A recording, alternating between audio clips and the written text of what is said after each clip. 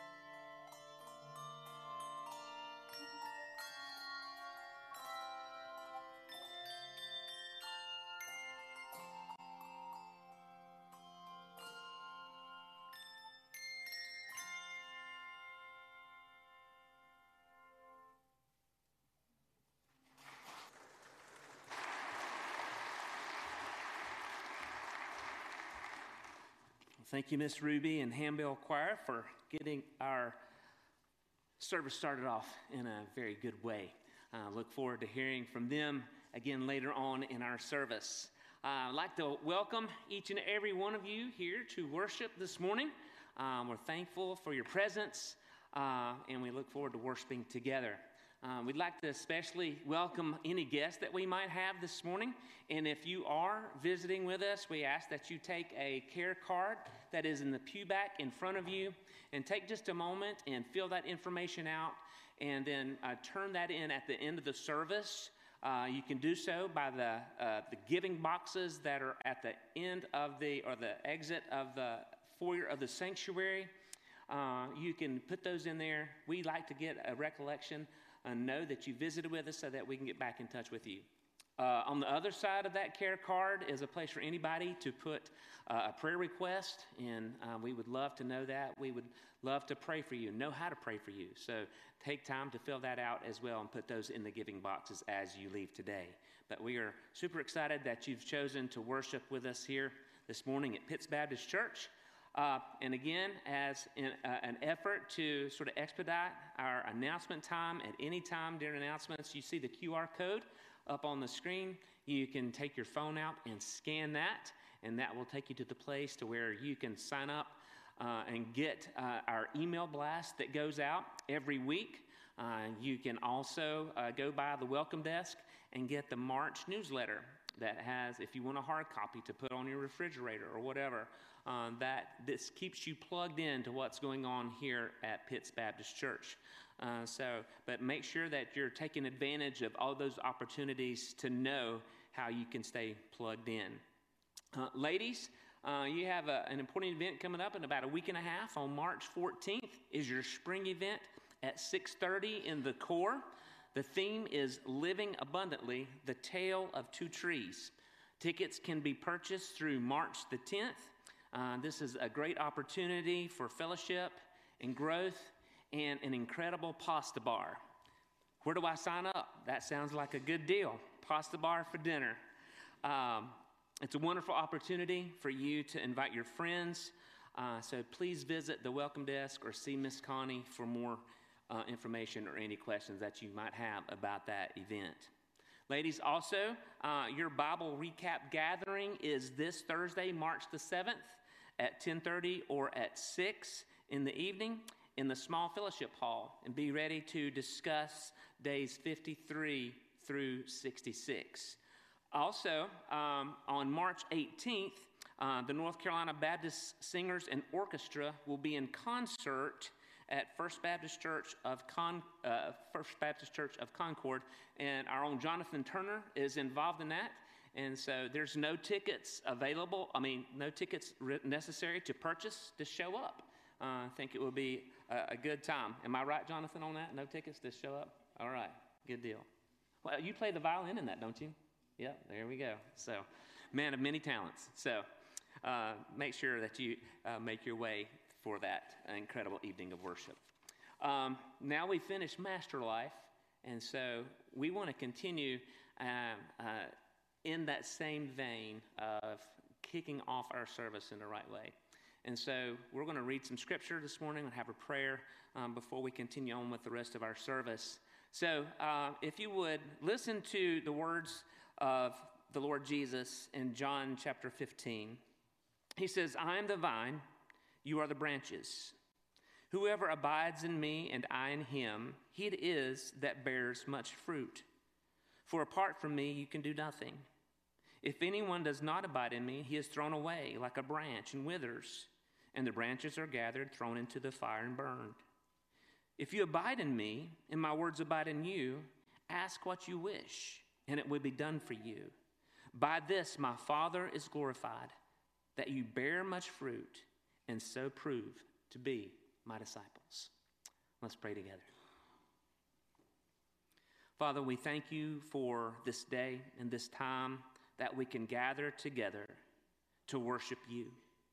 God, thank you that you have called us to be your followers. You have called us to be your disciples.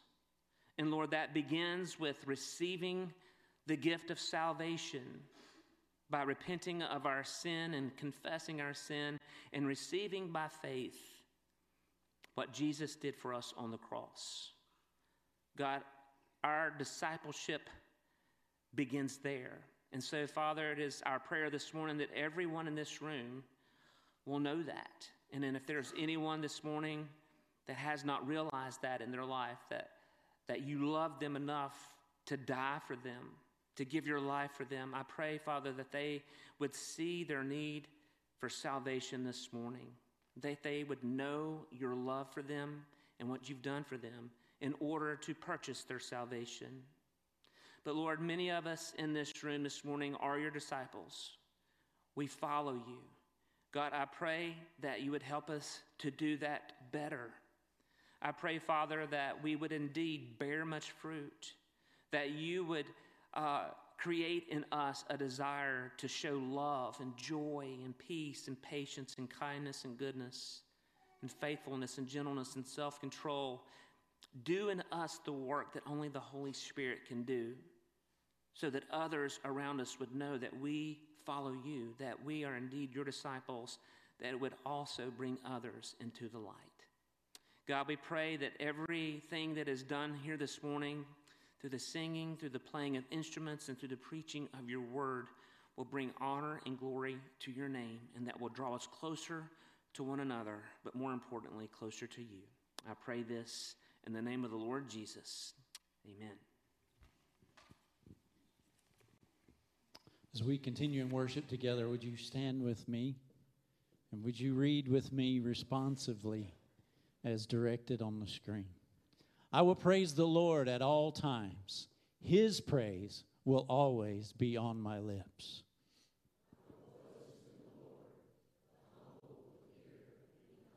Proclaim with me the Lord's greatness. Let us exalt his name together.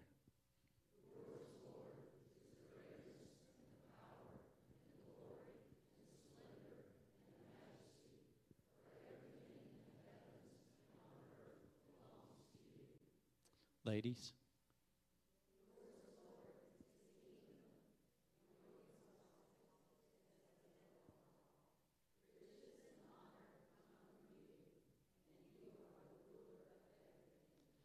In your hand.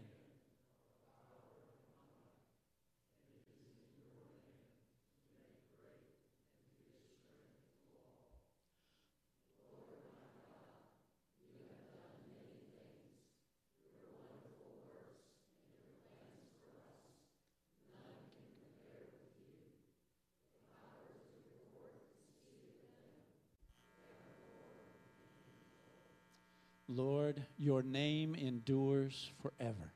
Your reputation, Lord, through all generations. Lord, our Lord, how magnificent is your name throughout the earth.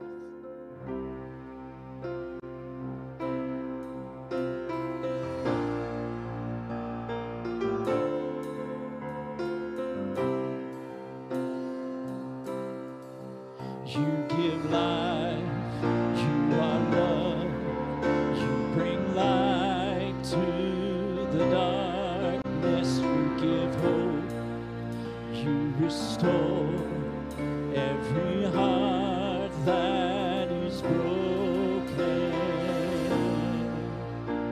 And great are you, Lord, it's your breath in our lungs. So we pour out our praise, we pour out our praise, it's your breath in our lungs. So we pour out our praise to you only.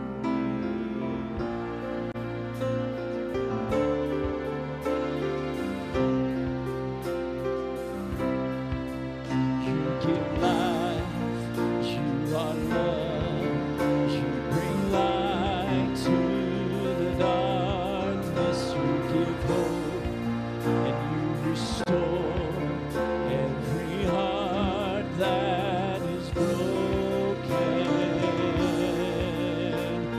Great are you, Lord.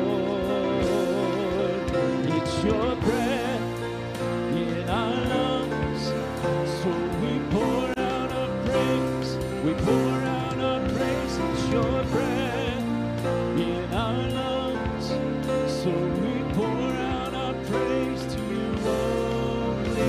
It's your breath in our lungs, so we pour out our praise, we pour out our praise. It's your breath in our lungs, so we pour out our praise to you only, God.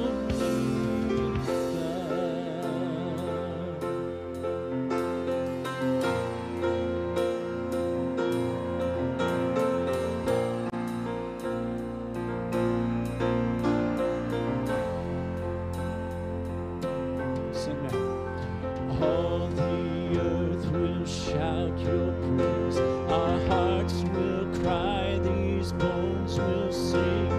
Great are you, Lord. All the earth will shout your praise. Our hearts will cry, these bones will sing. Great are you, Lord. All the earth will shout your praise. Our hearts will cry, these bones will sing. Great are you, Lord. It's your breath in our lungs, so we pour out our praise. We pour out our praise. It's your breath in our lungs, so we pour out our praise to you only. It's your breath in our lungs, so we pour out our praise. We pour out our praise. It's your breath in our lungs, so we pour out our praise to you only.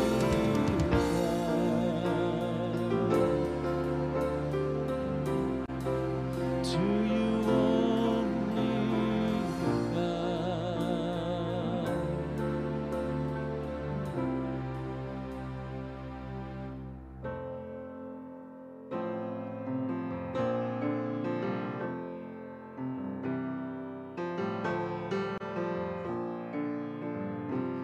what love could remember the wrongs we have done. Omniscient, all-knowing, He counts not their sum. Thrown into a sea without bottom or shore. Our sins, they are many, His mercy is more.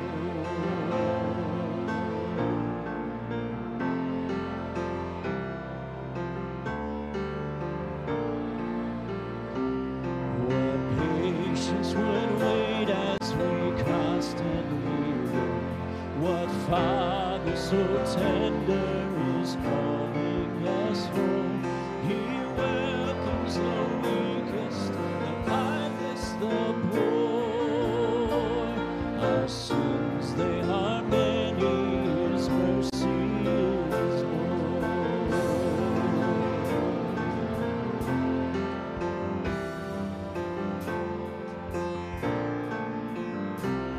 What riches of kindness He lavished on us. His blood was the payment, His life was the cost. We stood 'neath a debt we could never afford. Our sins, they are many, His mercy is more. Praise the Lord, His mercy is more. Stronger than darkness,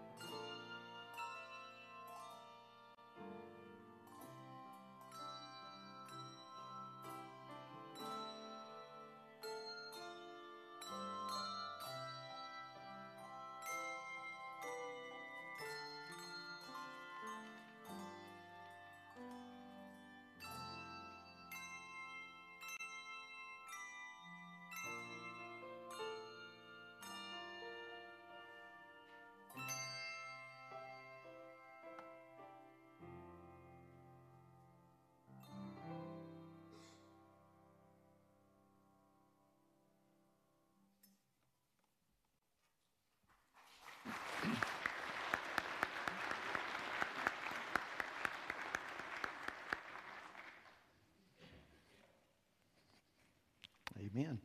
Thank you, handbells. Jesus loves me. We're grateful for that love. Amen. Find 2 Timothy chapter 2 in your copy of the Scripture. I want to do a message very similar to last week as we finished up Master Life. Continue getting us to concentrate on some things we need to dwell on and make sure are a part of our lives. This morning I want to cover the subject matter, faithful Christian living. Faithful Christian living. 2 Timothy chapter 2, and we will stand now for the reading of God's Word. If you would stand with me, please. Paul says to Timothy, and again, 2 Timothy chapter 2, verses 1 through 7. I'll be reading from the ESV. Paul says, "You then, my child, be strengthened by the grace that is in Christ Jesus. And what you have heard from me in the presence of many witnesses, entrust to faithful men who will be able to teach others also. Share in suffering as a good soldier of Christ Jesus. No soldier gets entangled in civilian pursuits, since his aim is to please the one who enlisted him. An athlete is not crowned unless he competes according to the rules. It is the hard-working farmer who ought to have the first share of the crops. Think over what I say, for the Lord will give you understanding in everything." Lord, we pray this morning that you would speak to us through your word. May your Holy Spirit take your word, bring conviction and encouragement to hearts today. Lord, help us to see in these images that Paul presents what the Christian life, the faithful Christian life, is to involve and what it's to be about. In Christ's name we pray. Amen. Thank you. You may be seated. You know, the world is enamored with success. I think of how Fortune magazine and others every year list out top companies in America or top individuals in the world who have made some significant contribution. I think of all the books that have been written on some of these companies and individuals. It was no accident that many years ago, Lee Iacocca's biography stayed on the bestsellers list for so long. You may be too young to remember him. He took Chrysler Corporation and turned it around. Chrysler was about to go under, it looked like, and Lee Iacocca took it and turned it around and turned it into a success story.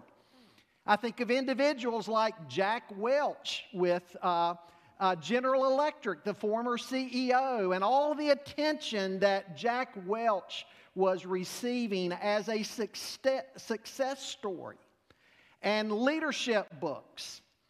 You know, in the Christian church, we can do some of the same sometime. We can hear of a particular ministry flourishing. They're doing something maybe nobody else is doing, and everybody runs over there to try to figure out what they're doing so they can copy it. And there'll be all kinds of books written and all kinds of conferences. The world loves success. Well, our passage today deals with success. It's not the world's view of it. It's not the world's definition of it, but it's God's. And so I think a better word than success would probably be the word faithfulness, Christian faithfulness. Folks, through it all, we know that we are to be faithful believers and faithful witnesses, regardless of our circumstances, regardless of what you may be going through at some particular time in your life. Your life may be difficult. My life may be difficult at some point in time. We are still called upon to be faithful Christians. Sometimes I think of how Isaiah the prophet must have felt. You know, Isaiah the prophet is known as the prince of the prophets. He spoke more of the coming Messiah than any other Old Testament prophet. And yet when God called him and told him to go to his people, God basically told him, because he was raising up the Assyrians against the people of Israel and then the Babylonians against the people of Judah, God told Isaiah basically, as you're being faithful, as you're doing God's will and preaching his word, the people are going to be diminishing. They're not going to be listening. They're going to see but not see. They're going to hear but not hear. And finally, they're going to be driven from the land. And Isaiah, you're going to be a witness to all of this. But in the midst of it all, you're to be faithful. You're to be faithful. Folks, God has a higher standard for us, a better standard than the world. You know, we could call 2 Timothy chapter 2 God's resume for success or faithfulness. And chapter 2 is filled with images of what a faithful Christian is all about. And you know, images communicate. They're powerful because we can really see through the image what is being communicated. That's the purpose of these images. This is perhaps one of the most important passages in the Word of God for the child of God to reflect and meditate on. In verse 7, Paul's going to say to Timothy, Timothy, consider what I'm saying. In other words, he's saying, Timothy, I want you to regularly, habitually think about these things that I'm saying to you. Think about these images, reflect on them, study them. Because as you do so, God will impress more and more upon your heart what they mean for your life. Well, I want us to look at these images and lay our lives alongside of them to give ourselves a checkup to see how we're doing. And what we're going to see this morning is that God measures Christian faithfulness, again, not by the world's standards of success, but by standards that include our personal growth, our investment in others, our detachment from a love of the things of this world, our discipline, and our hard work. We're going to see all of this. And there's 5 images that I want us to look at. Now, granted, if you read some of the literature on this passage, some of the commentaries, most commentators will focus on 3 images. I'm going to give you 5. They'll focus on 3. They'll treat the first 2 verses as more introduction, and then they'll pick up with the image of a soldier, an athlete, and a farmer and concentrate on those 3. Some will list 4 with the teacher being the first one, the teacher, the soldier, the athlete, and the farmer. I want to actually give you 5 because I see some implied images here as well. And each image is going to illustrate the point that I'm going to be giving to you. Image number 1 would be of a growing child. And it certainly shows us that faithfulness in the Christian life involves a growing relationship with Christ. Paul says, "You then, my child, be strengthened by the grace that is in Christ Jesus." Literally, be made strong in the grace that is in Christ Jesus. Now, we could preach a series of messages just on that phrase and that verse alone. Be made strong. And you don't see it as well in the English, but in the Greek text, there are some things that stand out. First of all, it's in the passive tense. In other words, Timothy, you're not going to make yourself strong by pulling yourself up by your own bootstraps. In the Christian life, you've got to be made strong because it's Christ doing that in you through His grace. The secret of a Christian's strength and maturity is not in himself, but it's in Christ living His life in and through that person. Kevin Knight read earlier, John 15, where Jesus said, "I'm the vine, you're the branches. You can do nothing apart from me." Jesus said, "Abide in me and let my words abide in you, for apart from me you can do nothing and you are nothing." Folks, all of our strength for living the Christian life comes through our relationship with Christ. That's where we started week 1 in Master Life. By concentrating on that, our love of God, abiding in Christ, that's got to be first, and that's how He makes us strong. Along with it being in the passive, there's a couple other things here. And I don't want to get overly technical with the Greek grammar, but on the one hand, it might be the locative case. Be made strong in the arena of God's grace, or it could be the instrumental case. Be made strong by means of God's grace. Maybe some implication of both. But think of that, being made strong in God's grace and by God's grace.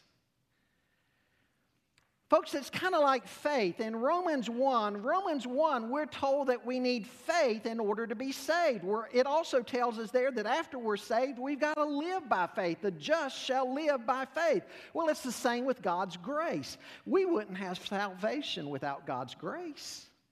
And we certainly wouldn't have strength to go on in daily life with challenges in the world without God's grace either.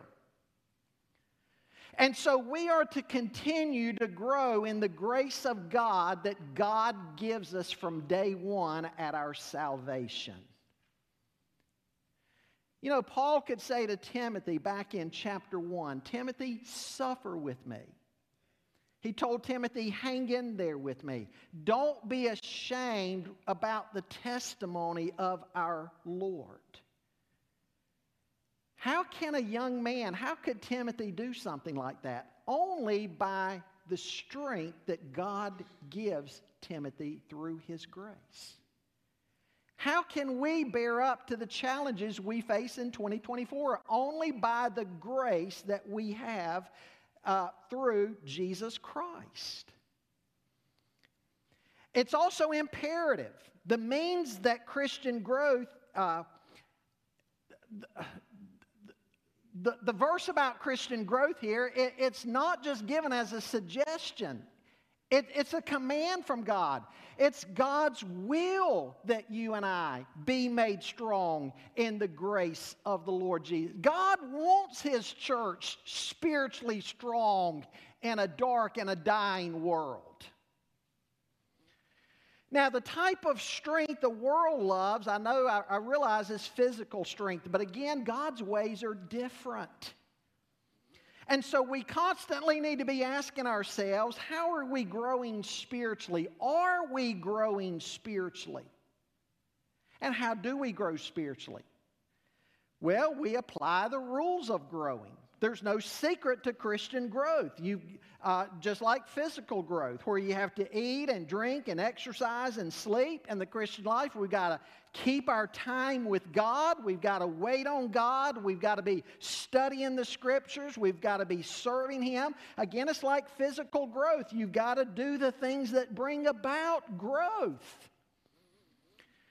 You're not going to grow in Christ and be strong in the grace that is in Christ Jesus unless you take very definite steps to grow. Christian growth, sanctification, growing in Christ's likeness, it's not going to just magically happen. We're to grow. And you know, as we think about the humanity of the Lord Jesus, we're told in Luke's Gospel, in Luke chapter 2, that even as a child, Luke 2:52 says, Jesus grew in wisdom and in stature and in favor with God and man.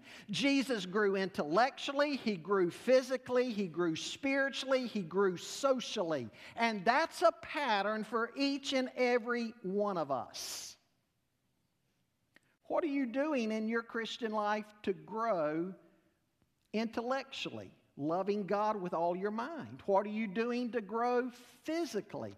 Remember, your body is the temple of the Holy Spirit. What are you doing to grow socially? What are you doing to grow spiritually? Jesus is our pattern here. We are to be a growing child. I don't care if you're 80 years old. You're to be a growing child in your relationship with Christ. A second image Paul gives is a teacher.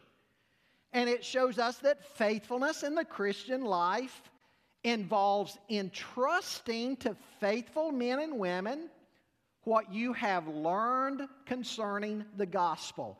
He says in verse 2, "And what you have heard from me in the presence of many witnesses, entrust to faithful men who will be able to teach others also." And so here we have the image of a steward or a teacher. We're to be a growing child and likewise a teacher, a steward.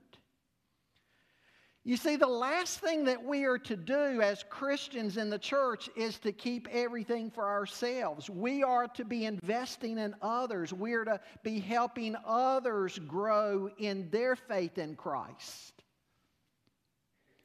We have school teachers in the church, and their passion is to see their students develop, grow.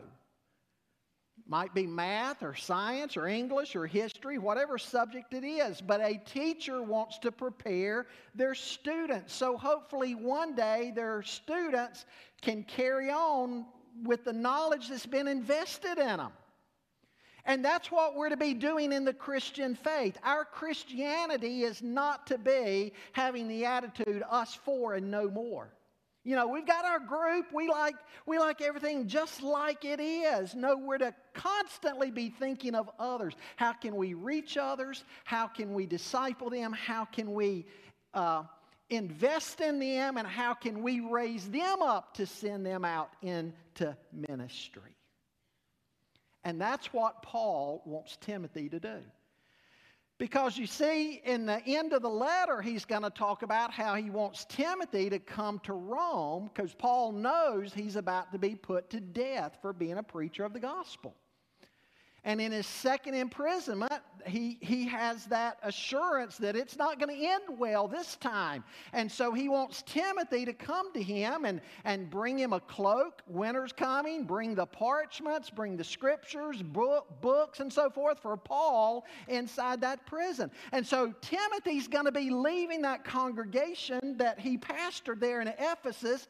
And if Timothy's going to be able to leave Ephesus and come to Rome where Paul is, there's going to have to be people there at Ephesus that can take over in Timothy's absence. And so he's to be raising up people like that, passing along the faith. Paul says Timothy was taught publicly. He says, "What you have heard from me in the presence of many witnesses." Sometimes when you think of cults today, you'll occasionally hear of a cult that has some type of camp somewhere under heavy guard and security, and you can't get in there. You know, they kind of do what they do behind closed doors. That's not how Christianity is. Paul's saying to Timothy, "Timothy, everything you've heard me preach, everything you've heard me teach, it's been in the presence of many witnesses." Nothing secretive about Christianity. It's transparent. Here's what we believe. Here's what we're doing. And he says, "Timothy, you're to take what's been taught to you in church publicly, and you're to pass that on. You're not to peddle novelties. You're not to peddle new ideas. A preacher of the gospel is to never have as his intent, week by week, to try to come up with something new that nobody has ever heard before. We preach the faith once for all delivered to the saints. Now, it may be new applications of that truth for a new generation, but it's not, the truth itself is not new. Application may be new or fresh in some way, but not the teaching itself. And notice Paul says, Timothy, what you're to be doing is passing this along to faithful men and women, reliable men and women. Folks, here's what matters to God: reliable people. Would you and I be in that category? Reliable. You don't have to be eloquent. You don't have to have a PhD in biblical studies, just reliable. These reliable men and women could be counted on to continue to pass along the Christian faith, to invest in others and disciple others. God is looking for reliability. Folks, that's a big issue in the church today. You listen to pastors talking today and they're having a fit getting people to do things consistently.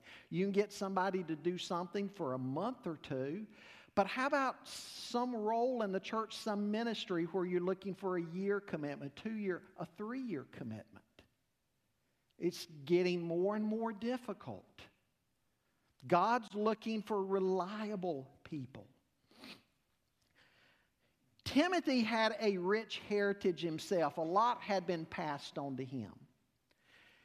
You look back at chapter 1, and he says, Timothy, I'm reminded of your sincere faith, a faith that dwelt first in your grandmother Lois and your mother Eunice, and now I'm sure dwells in you as well. He had a grandmother and a mother who had discipled him. And he's been the recipient of that rich Christian heritage in his home. Remember, his dad was an unbeliever, but he had a godly mother and grandmother, and they'd invested in young Timothy. Now Timothy's grown up. He's a leader in the church. He's to pass it on. Folks, there's the unmistakable principle in the Word of God that you and I are to try to always be reproducing ourselves spiritually. Are we doing that? Are we passing it along? Are we investing in others? Who are you investing in? God has entrusted so much to us. There's a beautiful trio in chapter 1 and then going into chapter 2 of what God's entrusted to us.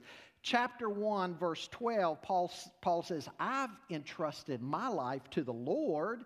In verse 14, he says, God has entrusted the gospel to me.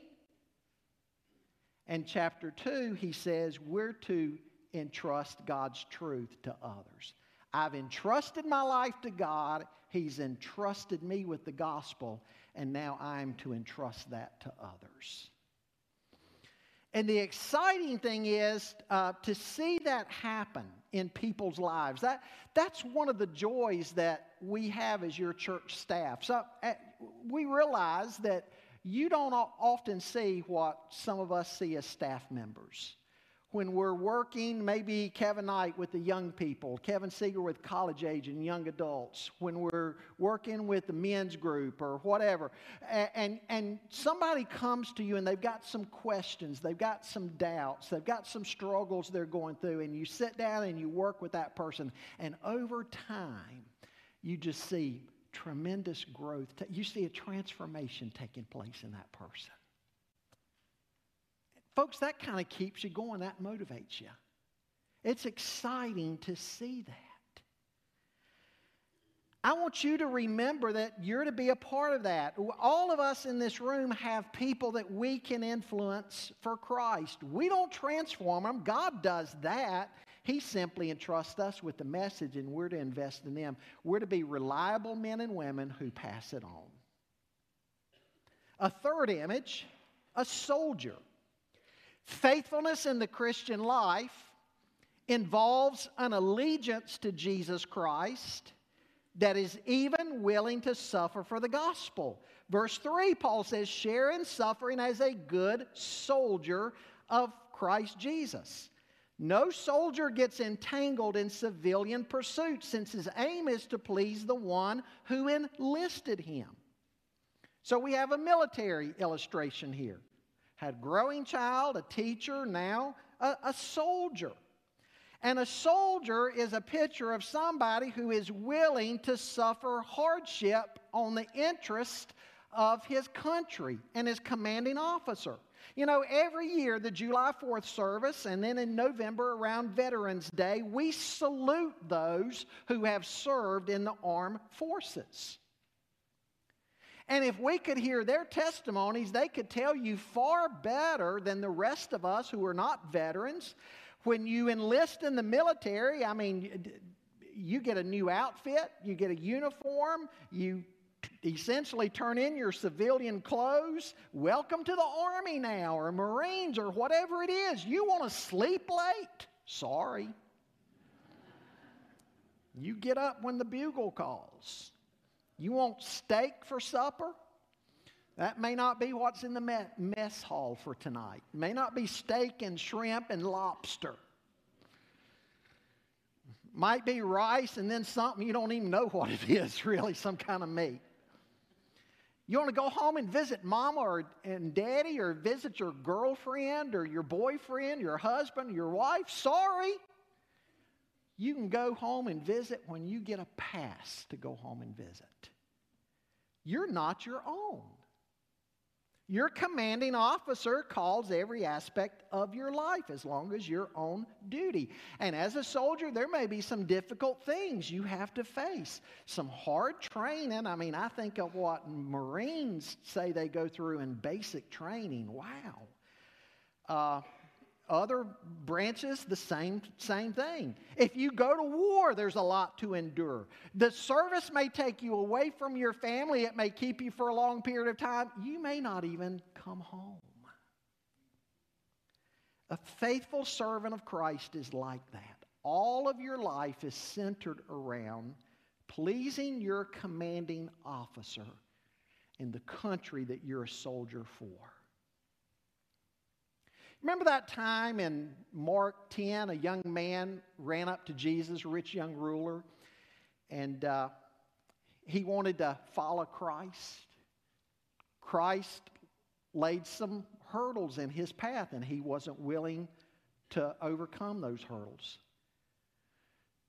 Luke 9, that section of 9 through 14 on discipleship, a young man runs up to him and says, Lord, I'll follow you anywhere you want me to go, but just let me go home and bury my dad first.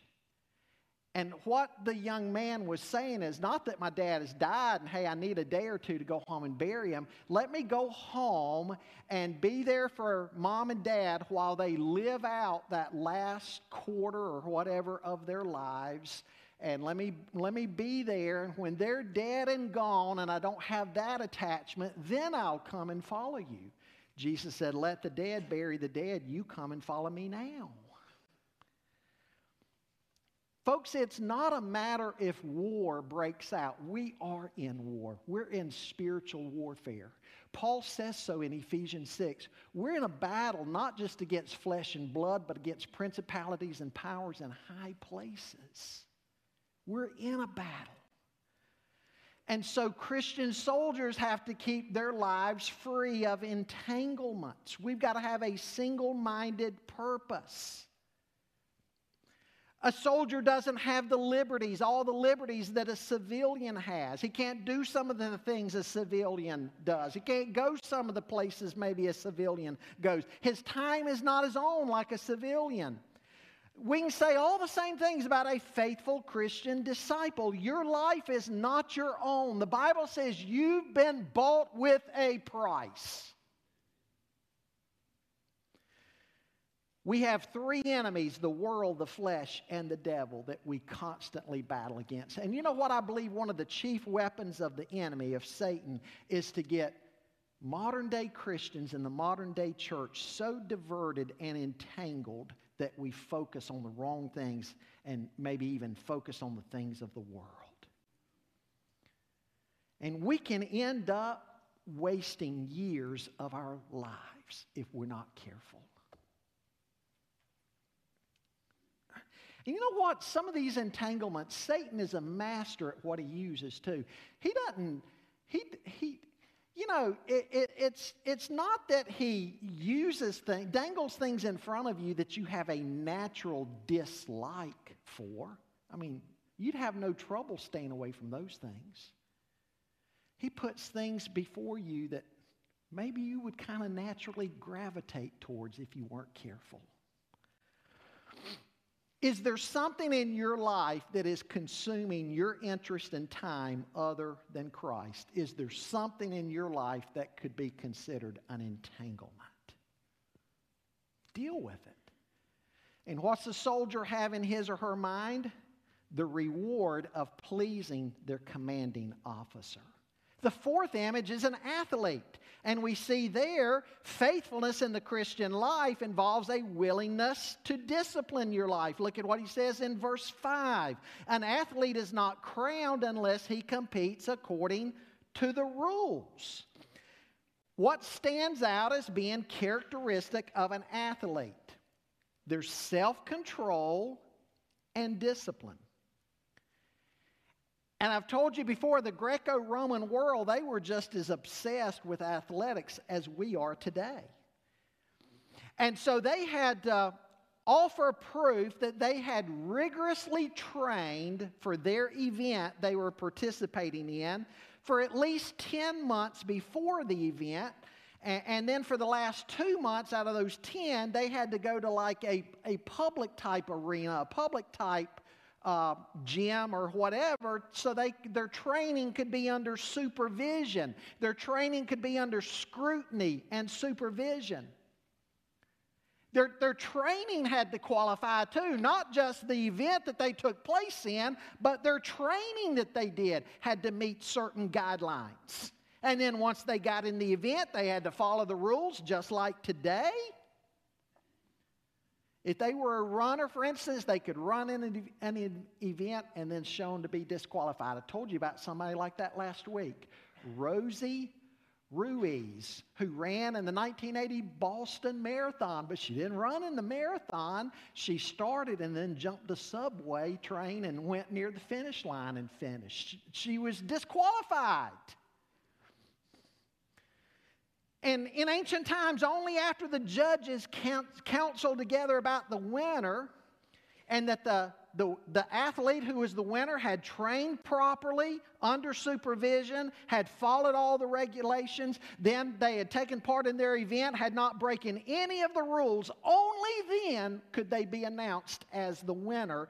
And they would be called up on a podium with the emperor and they would be presented a crown. It was a big deal in the Greco-Roman world. And the victor's crown was the Stephanos. It was more like a leaf than anything else. A leaf made out of branches or leaves or vines or something. In other words, it was a crown that was perishable. And so they would train like they trained. They would discipline themselves like they did. They would diet like they dieted. They would obey all of the rules just for the temporary passing pleasure of being called up and presented with a crown that was going to be dried up leaves maybe in a few weeks. They would do it all for that. Paul says believers get a crown that never fades. Amen? We do what we do for a crown that never fades. What a shame that so many of today's athletes are more dedicated and disciplined and controlled when it comes to their sporting event than we are as believers in the Christian life. It ought not to be that way. The fifth image, a farmer. And what we see here, faithfulness in the Christian life involves hard work. He says in verse 6, it is the hard-working farmer who ought to have the first share of the crops. Just like a soldier is disciplined. Well, we go back to a growing child has to do things to grow. A teacher does things to pass along to their students. A soldier has to not get entangled. An athlete has to be disciplined. What stands out about the farmer? The farmer is a hard worker. Boy, I saw this firsthand in my first church out of seminary. A farming community, a bedroom community to Roanoke, Virginia. Dairy farming and apple orchards were big in that area. And I used to love going and helping some of the farmers. Connie and I were friends. There was one young couple in the church, Glenn and Diane. And Glenn had a big dairy farm with his other two brothers. They ran that dairy farm together. Of course, they had other workers. But when Glenn's rotation would come, that he had the night shift, sometimes I would go down and help him milk at night. I enjoyed doing that. And boy, it's amazing this was 1989 and 1990. Even back then, how sophisticated farming was. When they would go to breed their cows, all that was artificially done. They'd say, this cow maybe has weak hips or has some other characteristic we want to counteract with her calves. And so they would look for a bull that would kind of help all this genetic stuff, engineering that would go into breeding. And then they'd have collars around their neck with a box, kind of like dogs today with an invisible fence. Other than their normal feed, they'd walk up to a little bin and it would read on their collar and it would drop down nutrients that individual cow needed. So sophisticated. And it was fascinating to get out and work with some of these farmers and do some of what they did. They said, "You're crazy. This is hard work to us." I said, "Well, if you're behind a desk studying and sitting in hospital rooms and all, this is kind of recreation, getting out and doing this." And they're like, "This is crazy." But, it was just a hobby for me. I'd do it for a few hours and go home. I had to live in that all the time. Getting up hay wasn't fun because, that'd be at the end of the summer. It'd be 95 degrees and 90% humidity, and you'd be stacking bales up on a hay wagon that 12 feet in the air. Probably time you were done, get back in the barn loft, hot, sweaty, all that stuff stuck to you, and have to stack it in there. It's hard work that farmers do. Hard-working farmers. That's the idea here. Farmers work hard. I noticed these farmers that I would help, oftentimes, they couldn't even think about a vacation. They couldn't get away from the farm and all the livestock. They may be milking 300 or 400 cows twice a day. Some of them were milking 3 times a day. You can't go away on vacation. Hard working. And then they prepare the fields. They cultivate. Then they would plant and fertilize, take care of their livestock. It was tough. And then as far as their fields, the harvest only comes after weeks and months of working and waiting. Not only is a farmer hardworking, they're patient because the harvest doesn't happen overnight. A very picturesque way that Paul is using to describe to Timothy what is involved in the Christian life. It takes a lot of patience. You have to see it through. You have to be involved. You can't work a field from a distance. You can't avoid rolling up your sleeves. Sometimes there's pain involved, and there's weeds and thorns, and again, it's just tough. It's hard. But then the harvest comes. Or the sales that a farmer has, whatever he farms in comes. And he enjoys some of the harvest. Another image of the Christian life. Psalm 126 says, "He who goes to and fro weeping, carrying his bag of seed, shall indeed come again with a shout of joy, bringing his sheaves with him." What's the image there? A Christian who's faithfully sowing the seed of the Word of God, praying and waiting and working, and eventually he or she will have the joy of seeing the spiritual harvest. So you look at these 5 images: a growing child, a teacher, a soldier, an athlete, a farmer. Lay your life down alongside of each one of these images. How are you doing? How are you doing? How are you doing at living a faithful Christian life? So that one day you'll hear those words from the Lord as you stand before Him. "Well done, good and faithful servant." 3 takeaways I want to give you. God looks at things differently than people do. God looks at things differently than people do. This calls for us to allow the Lord and His Word to determine what life is to be. Secondly, a life of faithfulness to God takes effort and intentionality. It won't just happen.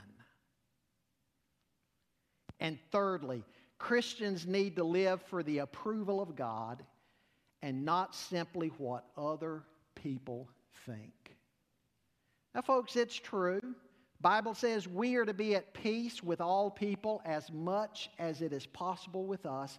But that doesn't mean we're to always go around going along to get along. To go along to get along. That's how some people live. We're not to do that. There are definitely occasions when we've got to swim against the current, so to speak.